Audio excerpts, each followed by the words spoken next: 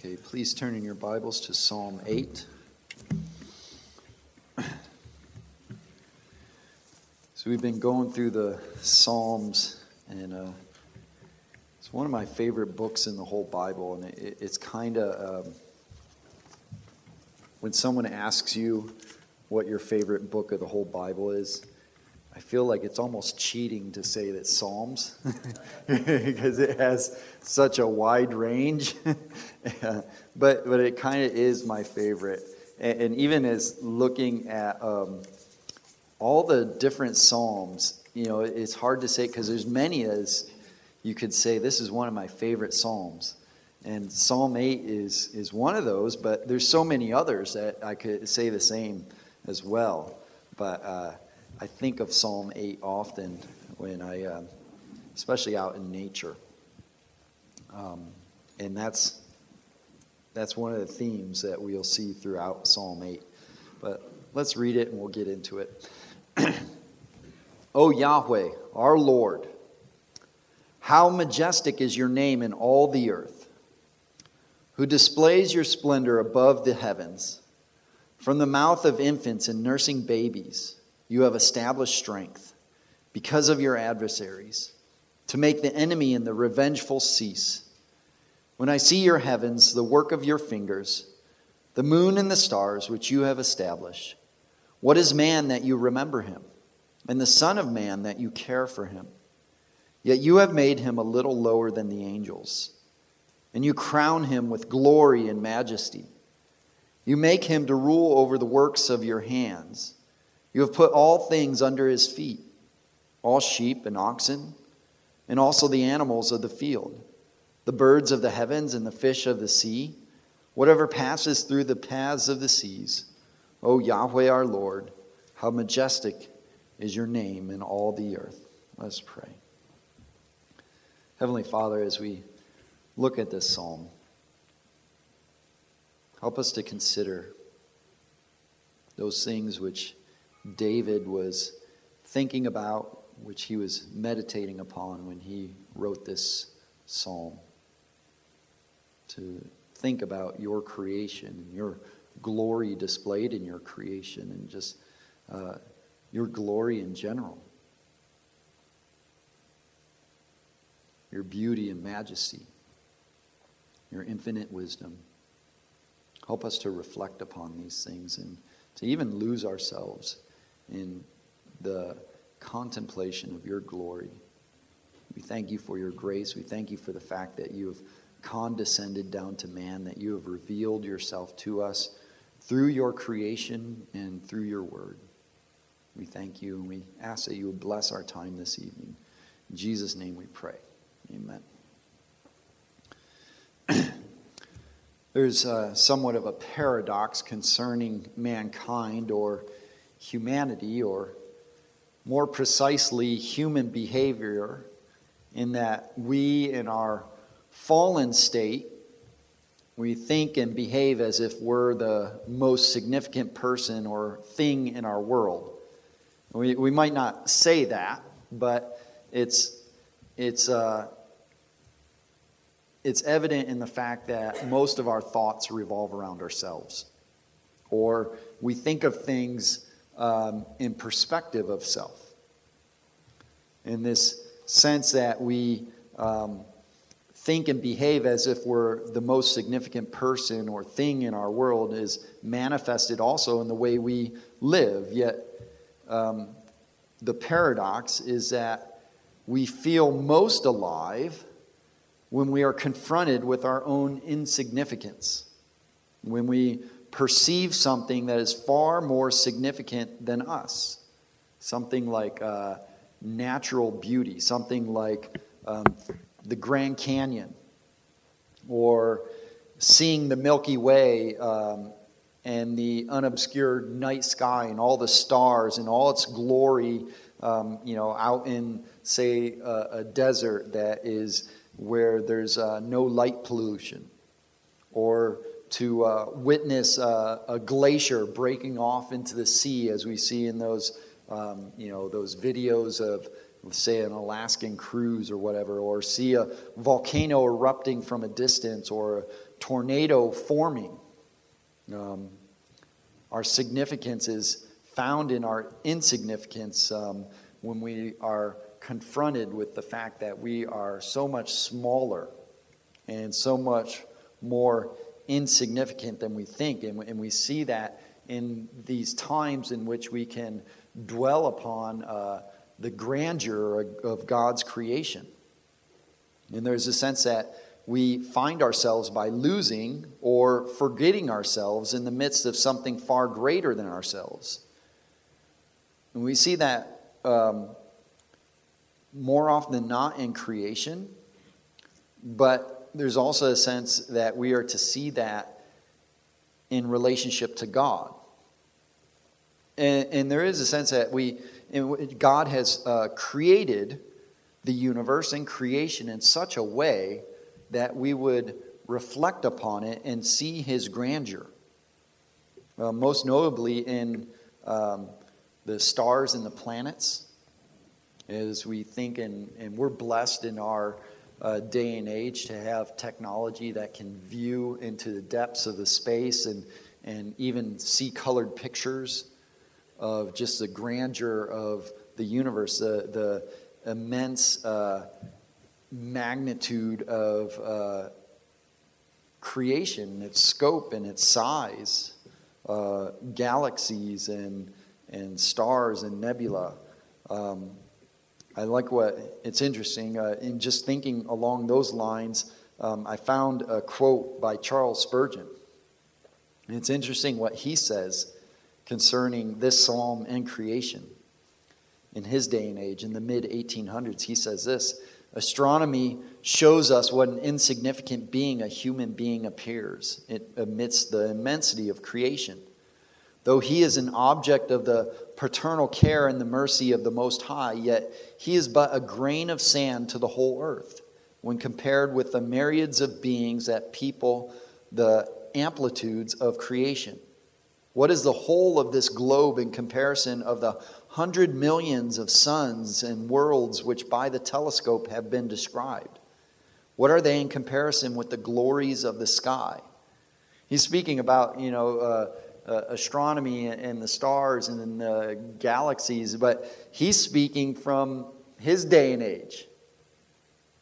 He didn't have the blessing of viewing pictures from the Hubble Space Telescope or the James Webb Space Telescope or computer images from these larger telescopes to see what we see and to know what we know. That it's far greater than we could ever imagine. And in the midst of that, we feel small and insignificant, like a grain of sand on the seashore. And God intended it that way. And this is, in a sense, what David is feeling in this psalm. Many have thought about this psalm, have speculated that David wrote this when he was a shepherd boy, because as many of, in comparison to his other psalms, there's not a lot of woe or strife or trial or challenge, or it's almost it's happy, it's joyful, it's awe-inspiring.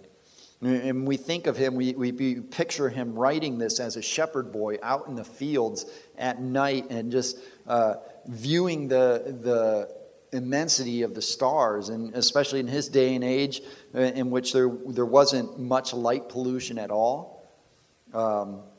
Probably wasn't much light at all in terms of campfires or torches or things that would light the cities. And also, in addition to that, he was in Israel, where it's somewhat of a drier climate, like the desert. You can see more at night, and you can see more of the stars. And so he could see what he was viewing was something like these pictures that we see of people, of the night sky, of the Milky Way, of all its grandeur. And in viewing this, in thinking about creation and reflecting upon it, he reflects upon God's glory and his glory displayed in creation. And he erupts in praise of God. And so this whole psalm is just a psalm of praising God and glorifying him because of his glory, which he has displayed in his creation. And as David reflects upon that, he also reflects upon himself and man in general. And so as we look at this psalm, we'll see it in three parts. We'll see three reflections of David upon the glory of God displayed in his creation. We'll first see God's glory in his condescension to man, then God's glory in his consideration of man, and then God's glory in his command of man. First, we see God's glory in his condescension to man in verses 1 and 2. As David writes, O Yahweh our Lord, how majestic is your name in all the earth, who displays your splendor above the heavens. From the mouth of infants and nursing babies you have established strength because of your adversaries, to make the enemy and the revengeful cease. So we see his glory and his condescension to man, that God in his infinite glory and his eternality and his greatness and his splendor and his majesty has condescended to man, has come down to man in his revelation and displaying his glory, revealing himself throughout creation to man, but also through his word, through the prophets and the apostles.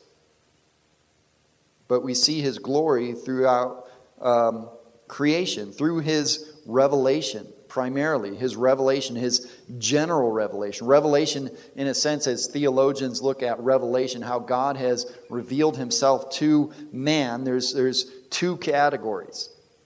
We have the general revelation and the special revelation. The general revelation is the revelation of God in creation, as we see the beauty of creation, the form, the function, the intricacies, the complexities, all that creation tells us in terms of physics and mathematics and logic and things that science is even possible because God has created the world in a logical manner, and that the world, the creation, is intelligible. It can be known. Psalm 19, another psalm of David in which he reflects upon God's revelation, first in his general revelation in creation, then in his special revelation in his word. And that's how it's interesting, because Psalm 8 and Psalm 19 are almost pairs, or almost along the same theme, and Psalm 19 is split into two parts, a general revelation and then the special revelation of God as he displays his glory throughout creation. And in the first half of Psalm 19, we read this: the heavens are telling of the glory of God. Or some translations would say the heavens declare the glory of God. But that verb is a continuous verb. It's a participle. It's an ongoing action, that the heavens are continually declaring the glory of God. And as David goes on, he says, and the expanse is declaring the work of his hands. Day to day pours forth speech, and night to night reveals knowledge. There is no speech, nor are there words. Their voice is not heard. Their line has gone out throughout all the earth, and their utterances to the end of the world. In them he has placed a tent for the sun, which is as a bridegroom coming out of his chamber. It rejoices as a strong man to run his course. Its rising is from one end of the heavens, and its circuit to the other end of them, and there is nothing hidden from its heat. He's saying in a sense that the heavens, the stars, the heavenly bodies are continually declaring the glory of God. And not only that, but sunset and sunrise declares the glory of God. And, You never will meet a person that hates sunsets, or is just like they're just indifferent to a sunset. And what's interesting is that the sun is always setting. And so there's a sense that there's this living, active artwork of God continuing to be displayed to mankind, to human beings upon the earth, as he is glorifying himself through his own creation. David sees this, and he's just in awe of God's majesty, of his splendor, which he has displayed. And we see this in terms of general revelation, most notably in Psalm 8 and Psalm 19. But there's a even greater aspect of it in the rebuke of Job. And if you're ever feeling a bit too big for your britches, that's a place to go. Or a bit too proud, or you need to be humbled. At the end of Job in chapter 38 to 42, and just God rebukes Job, and he does so by way of his creation and his general revelation, and not just creation itself, but the order, the form, the function, and all the animals. And he goes through each and every one of them. He goes through and he talks about the way he has created them, the way he has created the world, and just the systems of weather and climate, and the ecosystems and animals, and he goes on, rebuking Job by way of declaring his glory in creation. It's like, what do you know, Job? Do you know have you seen the storehouses of snow? And this is along the same lines of what David is thinking, but from a more positive aspect, that David is he's just blown away at God's majesty in the heavens, thinking about his glory, that God is declaring his glory every day and every night throughout the skies and the heavens and the things which he has created. That God displays his glory in condescending to man through his revelation, but also through his providence, through his special revelation and the way he is working in human affairs. We see his glory displayed in working through mankind. In verse 2, as he says, from the mouth of infants and nursing babies, you have established strength because of your adversaries, to make the enemy and the revengeful cease. There's this sense of that the fact that infants and nursing babies declare his glory or proclaim his praise, or also in the sense that they show that his wisdom is greater than that of man's. And this is something that Jesus would point to as he speaks to, as he's being rebuked because by the Pharisees, because all the people are shouting out to him, and children are praising him as he in his triumphal entry. And so he quotes this. He quotes verse 2 of Psalm 8 in Matthew 21. As we read, when the chief priests and the scribes saw the marvelous things which he had done, and the children who were shouting in the temple, saying, Hosanna to the Son of David, they became indignant and said to him, do you hear what these children are saying? And Jesus said to them, yes, have you never read? Out of the mouth of infants and nursing babies, you have prepared praise for yourself. That even children see the glory of God, and even children in the day of Christ saw that there was something special about him, that he was different, that he came from God. And it's interesting that there's a sense that all children, They come out of the womb, and as they begin to speak and grow up into toddlers, they all believe in God. Kids have to be taught, they have to be indoctrinated, they have to be educated not to believe in God. They just naturally believe in God. They know there's a God. They say things that just glorify God, and as they go about go about the world and discover the world. And you see, David is somewhat along the same lines. You ever see a toddler or a young child, and they're just discovering so many wonderful things about bugs and trees and plants and the sky, and they're just in wonder and awe and colors. And this is, in a sense, how we should look at creation. Praising God for all of it.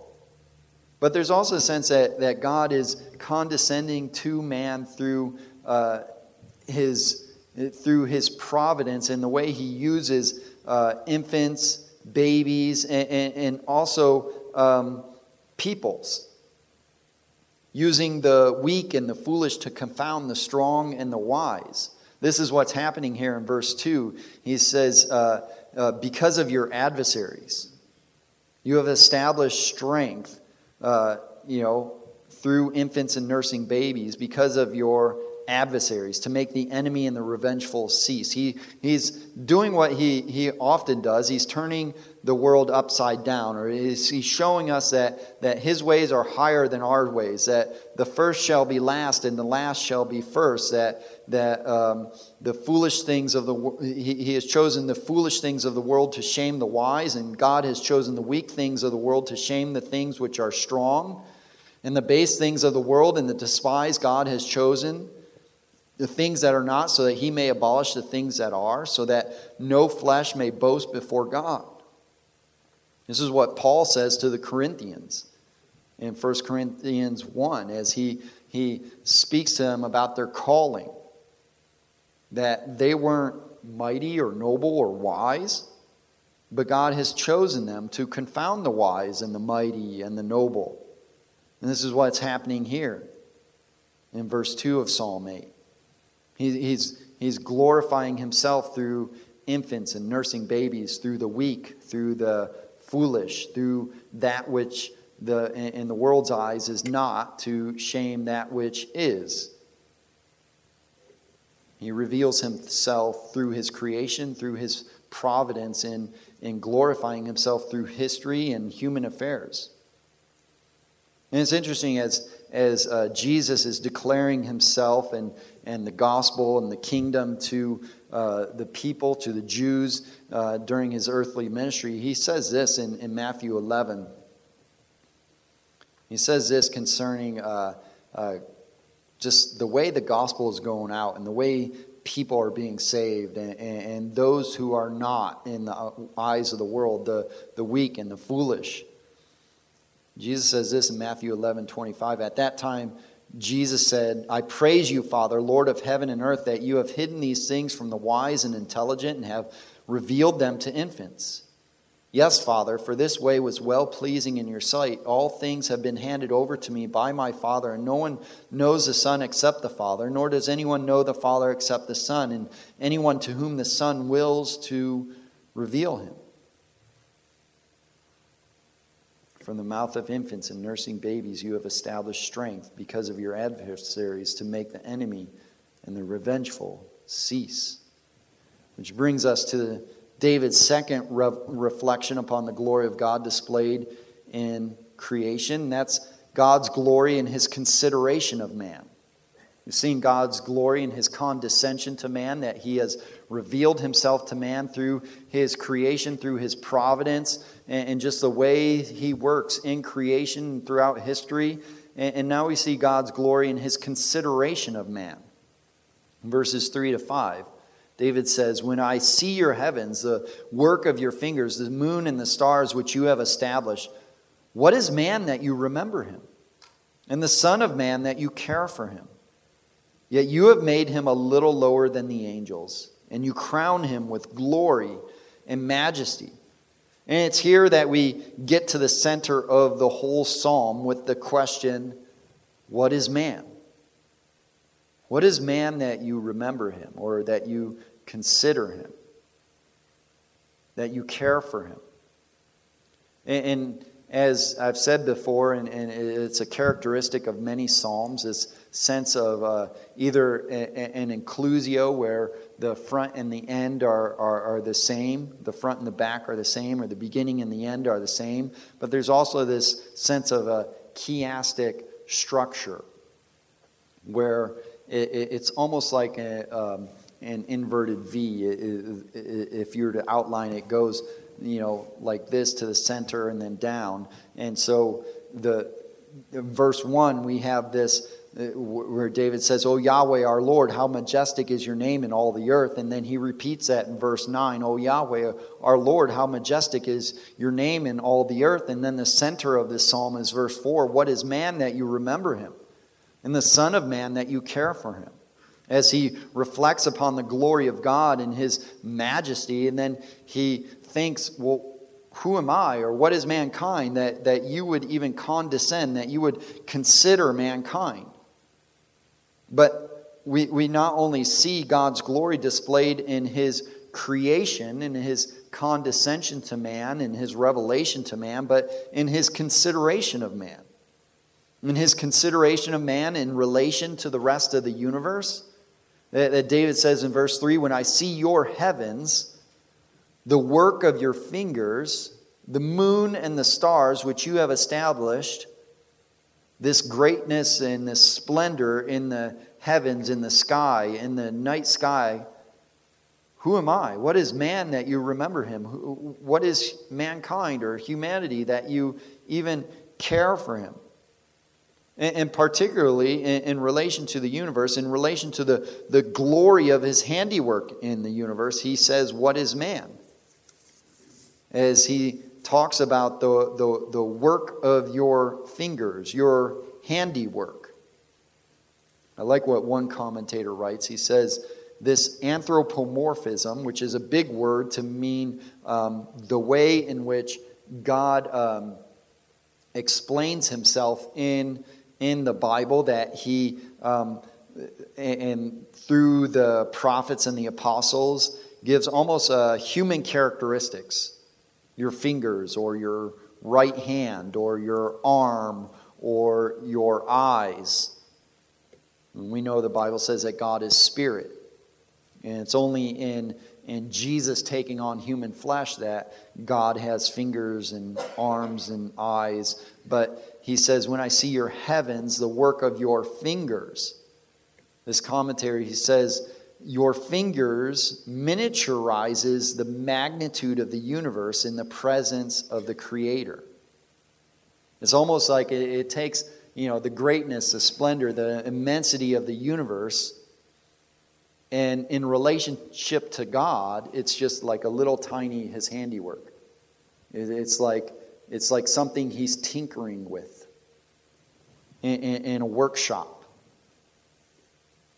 He just shows the greatness of God. And the fingers, it kind of shows that dexterity of a craftsman in the way he has put it all together, or a seamstress, and using not just the hands but the fingers to create this majestic universe in all the stars and the galaxies and the nebula and all the things we see in those pictures from NASA.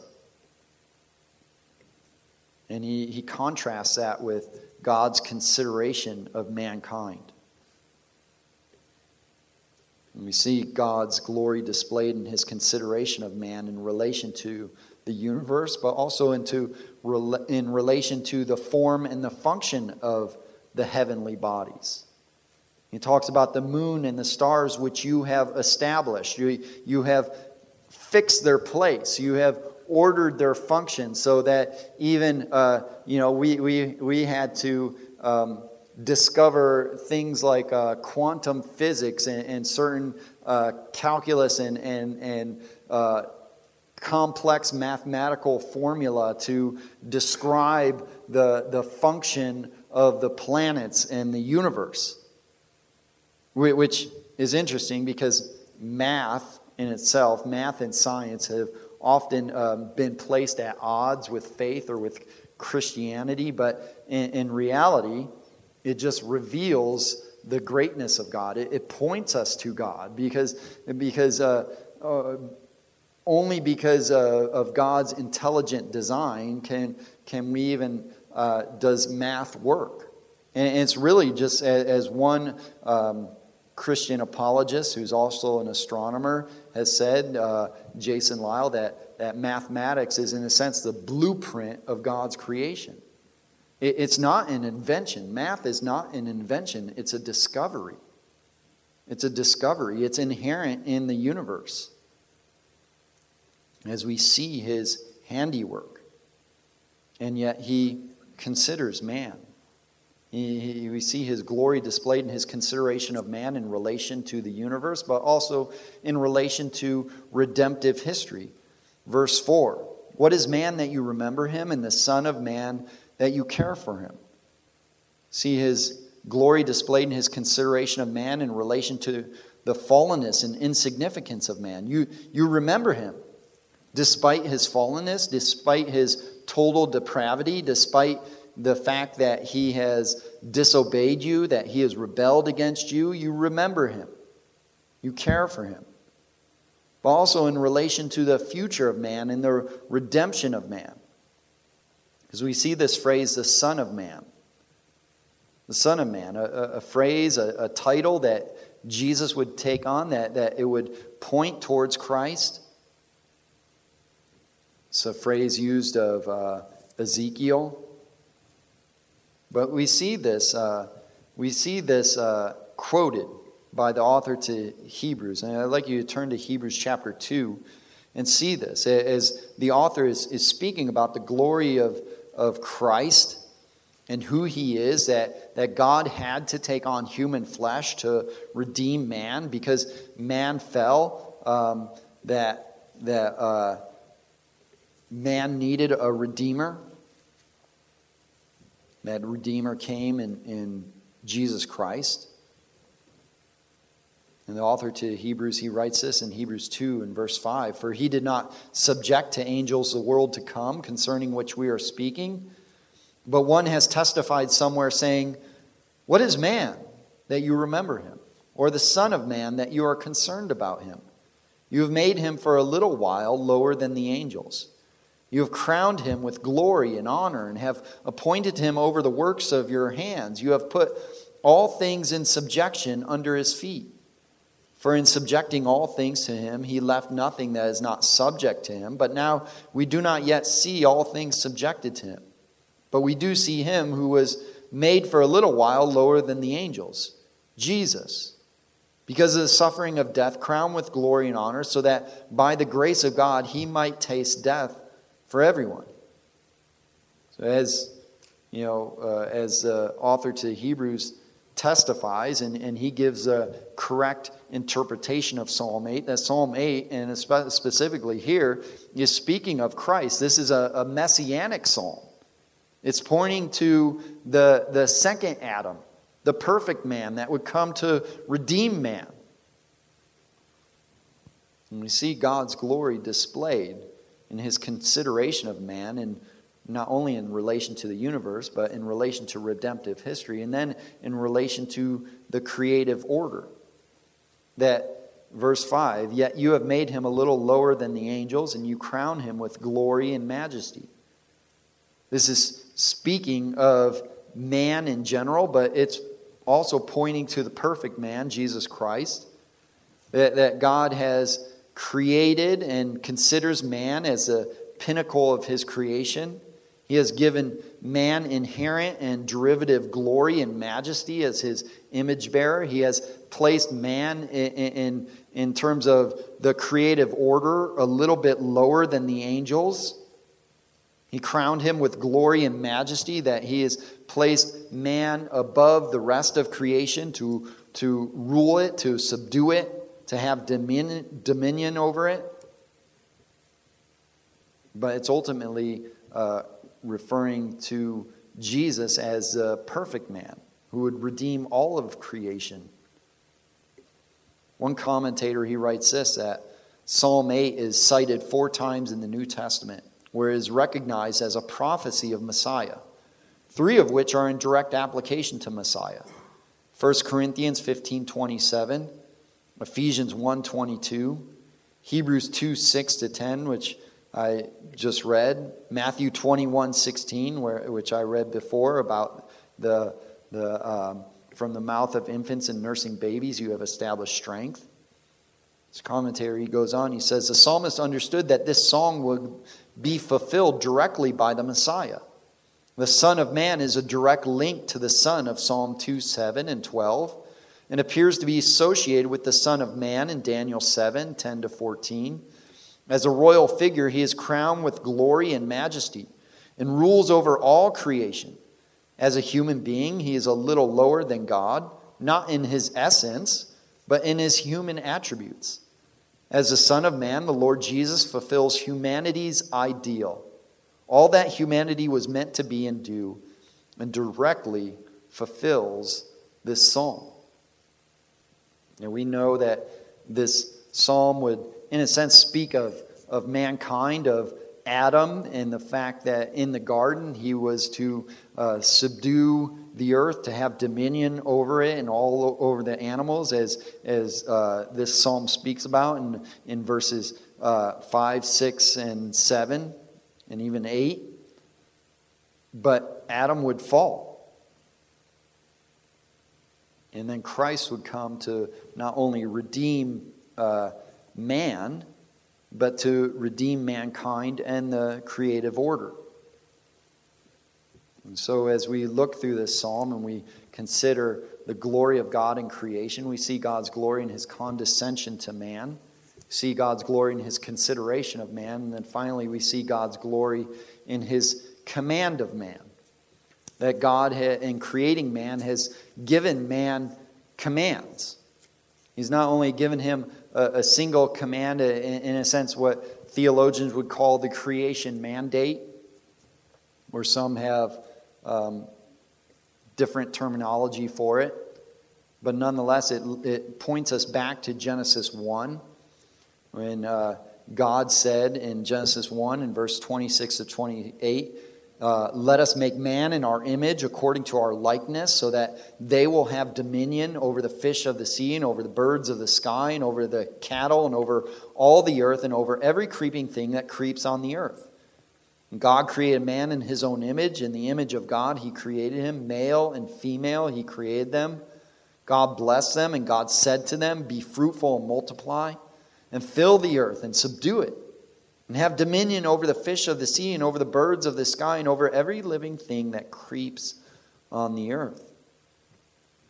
That's what David's talking about. He's pointing back to the original command that God has displayed his glory in his command to man, the purpose and the function given to man, the design of man, to be his vice-regent in creation or his ambassador upon the earth as his image bearer, to rule and glorify God in his being and his function and his purpose and in relation to the rest of creation. Also to exercise dominion and stewardship. Verses 7 and 8. Or actually in verse 6, you make him to rule over the works of your hands. You have put all things under his feet, all sheep and oxen, and also the animals of the field, the birds of the heavens and the fish of the sea, whatever passes through the paths of the sea. We see that man is called to exercise dominion and stewardship as God's image bearer, as a reflection of God upon the earth. To exercise dominion and stewardship over the useful as well as the wild. He has this picture of these categories of the beasts of the field, or these categories of animals, all sheep and oxen. And in the Hebrew, it's not, these are more general terms. It could be translated cattle or livestock. All those domesticated animals, all those livestock, the useful animals that are used for milk or meat or skins, sheep and oxen, cattle, donkeys, goats. But not only them, he says, and also the animals of the field. So we have these two categories that man has been given dominion, to exercise dominion and stewardship over the useful animals as well as the wild. But then we also see another category or another pair of categories that man is called to exercise dominion and stewardship over the heights and the depths of creation. The birds of the heavens and the fish of the sea. Those that can reach to the heights, the heights of creation, and then the depths of creation. This scale of those as high as you can go and as low as you can go. Whatever passes through the paths of the sea, you are to exercise dominion over it. You're to rule over it as, in a sense, a reflection of God, ruling over his creation. I like what Bruce Waltke wrote about this psalm in his commentary. He says this, he says, Psalm 8 is Genesis 1:26 to 28 set to music. In a sense, that creation mandate. In the purpose and the function, when God first created man and explains the purpose and the function and the design for which he created mankind, to rule over the fish of the sea and the birds of the sky, to have dominion, to subdue it, to steward this earth. Bruce Waltke goes on. He says, this is Genesis 1 set to music. The roll call of creatures in Psalm 8 strikingly parallels the Genesis cosmogony. Let them rule over the fish of the sea and the birds of the air, over the livestock, over all the earth. The parallel puts beyond reasonable doubt the poet's transformation of the creation narrative in Genesis 1 into a hymn. And that's basically what's going on here. Or as others have said, that Psalm 8 is in a sense a divine commentary on Genesis 1. Of glorifying God, of explaining his glory displayed in not only creation, but in the creation of man and placing man over his creation, to exercise dominion, to subdue it, to, in a sense, be an image of God, a reflection of God as ruler, as Lord over the creation. And then in expounding upon this and in reflecting upon this, David ends where he begins. O Yahweh, our Lord, how majestic is your name in all the earth. And that's in a sense the purpose of man, to glorify God on earth, to proclaim his glory, not only in our reflection upon his creation, but in how we live and move and have our being in creation. But it's interesting, as David is reflecting upon creation here, and he kind of also hints at the fall of man and points forward to redemption and to the perfect man to come, Jesus Christ. There's a sense that Paul uses creation as well as he speaks of the gospel in Romans. And he expounds upon the gospel throughout the whole letter to the Romans. But there's a couple passages in Romans in which he points back to the creation in explaining the gospel. He begins in the fall of man in Romans 1:20. And I'd like you to see this.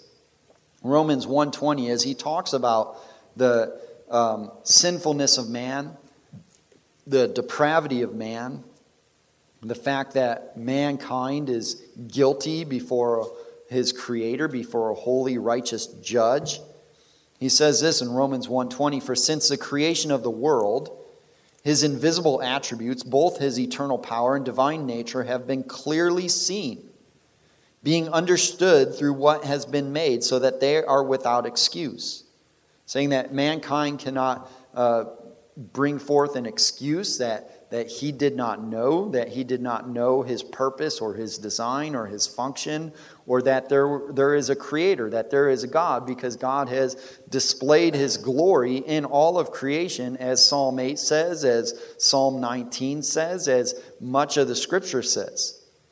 And Paul uses that as part of his argument in proclaiming the gospel in the letter to the Romans, that God clearly has revealed himself in creation.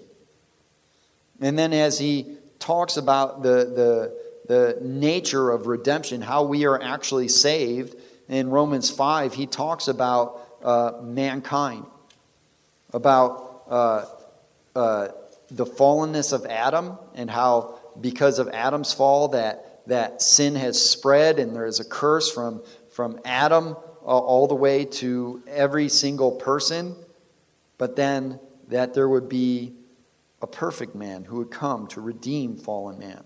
Romans 5 and verse 12, it says, "Therefore, just as through one man sin entered into the world, and death through sin, and so death spread to all men, because all sinned. For until the law, sin was in the world, but sin is not imputed when there is no law. Nevertheless, death reigned from Adam until Moses, even over those who had not sinned in the likeness of the trespass of Adam, who is a type of him who was to come." That Christ came as a type of Adam. Adam was the perfect man until he fell. But Christ came to do what Adam failed to do, to live perfectly, to, in a sense, exercise dominion, to subdue the earth. But he would do it more in a sense of a spiritual sense, in redeeming sinful man and obeying God's law perfectly, being that perfect sacrifice for mankind. But he will return to exercise complete dominion over all of creation. And then once again in Romans 8, as Paul talks about the creation suffering under the weight of the curse and the fallenness, but also longing for redemption. Romans 8 and verse 19, it says, "For the anxious longing of the creation eagerly waits for the revealing of the sons of God. For the creation was subjected to futility, not willingly, but because of him who subjected it, in hope that the creation itself also will be set free from its slavery to corruption, in the freedom of the glory of the children of God. For we know that the whole creation groans and suffers the pains of childbirth together until now. And not only this, but also we ourselves, having the first fruits of the Spirit, even we ourselves groan within ourselves, eagerly waiting for our adoption as sons, the redemption of our body."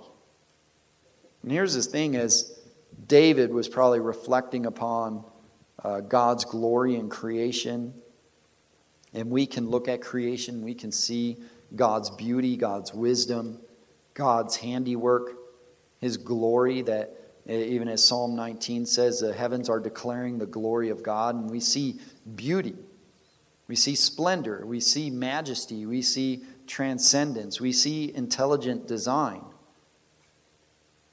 But there's also a sense that there's something missing. That the creation itself doesn't fulfill us. We still feel empty. It's because of our fallenness, our brokenness. That we, as Paul says, we eagerly wait for the revealing of, or the redemption of our bodies. For the creation itself to be redeemed. That there is a sense that we can look at creation, we can see its splendor, its majesty, but we also see its brokenness, its fallenness. And that creation itself should end the world.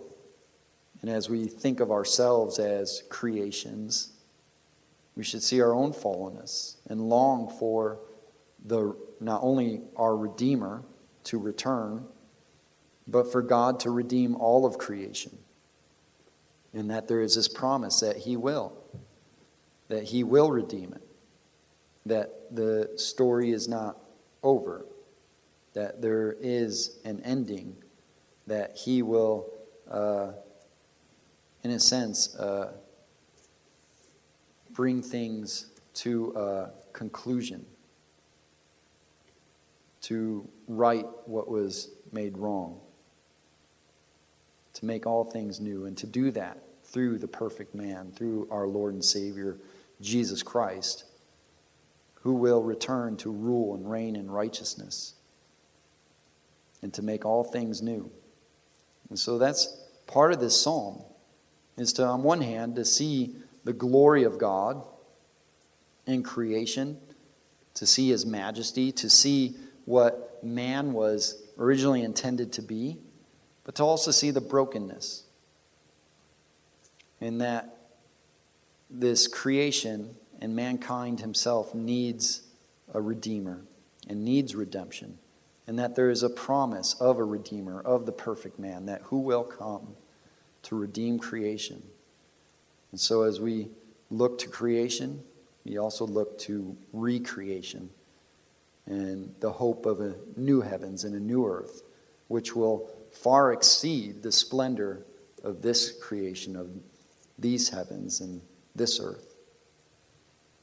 And so we live in light of that. Heavenly Father, as fallen and as broken as this world is, there's still beauty. We still see your wisdom, your design, your handiwork. We still see wonderful displays of your artwork every evening, every morning, in the sunsets and the sunrises and the clouds and the songs of the birds, and just the way the nature sings, and all the animals and the different ecosystems and climates. There's beauty. But we also see brokenness. We also see fallenness. We also see the fact that things aren't the way they should be. We've been thrust out of the garden. And this world is broken. And it longs for redemption. So Lord, help us to balance that. That we can, on one hand, be thankful and reflect upon your goodness in creation. But on the other hand, to look forward to a new creation, a new heavens, a new earth that will come about through the rule and reign of your Son. Help us to live lives worthy of His calling, of His gospel, of His name, and to eagerly wait for His return. It's in His name we pray. Amen.